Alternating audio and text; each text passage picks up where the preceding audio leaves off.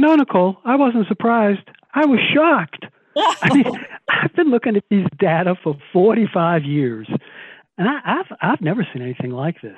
Counties like Orange and Seminole, Miami-Dade, Broward losing population. That's a big surprise. So, what caused these population losses? Well, the big losses were caused mostly by, a net out migration of residents. So, for example, Nicole, on net, 16,000 more people moved out of Orange County last year than moved in from other states and counties in the United States. And on top of that, there's been a multi-year decline in international migration. Let me ask you this. How much does the pandemic have to do with these trends? Well, it certainly was a significant factor for a number of reasons. First, of course, the tragic surge in COVID deaths overwhelmed the number of births in most Florida counties, and in fact, all across the nation that was true. And secondly, the pandemic recession crushed the tourism industry, and it's been very slow to recover. So job growth has been much lower than usual, as you and I discussed just last week.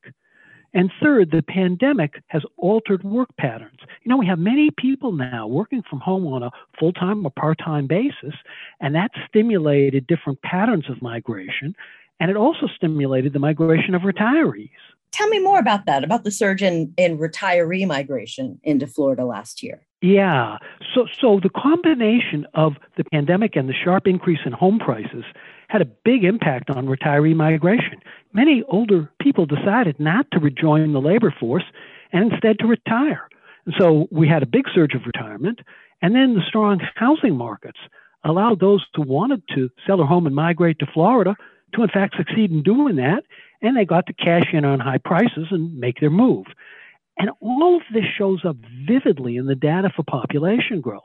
So despite the losses in some of the big counties, the fastest growing counties in Florida last year in order were Polk, Lee, Pasco, and St. John's.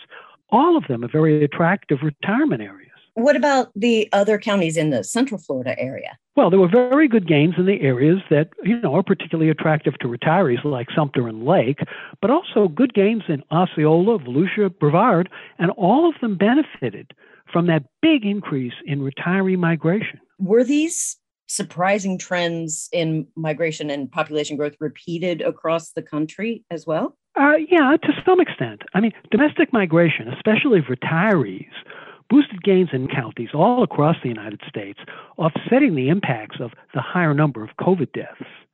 But in addition, the work from home phenomenon is beginning to alter the patterns of work and settlement. No longer are employees, tethered to major urban areas, and no longer are employers thinking that they have to be in major urban areas to attract their labor force.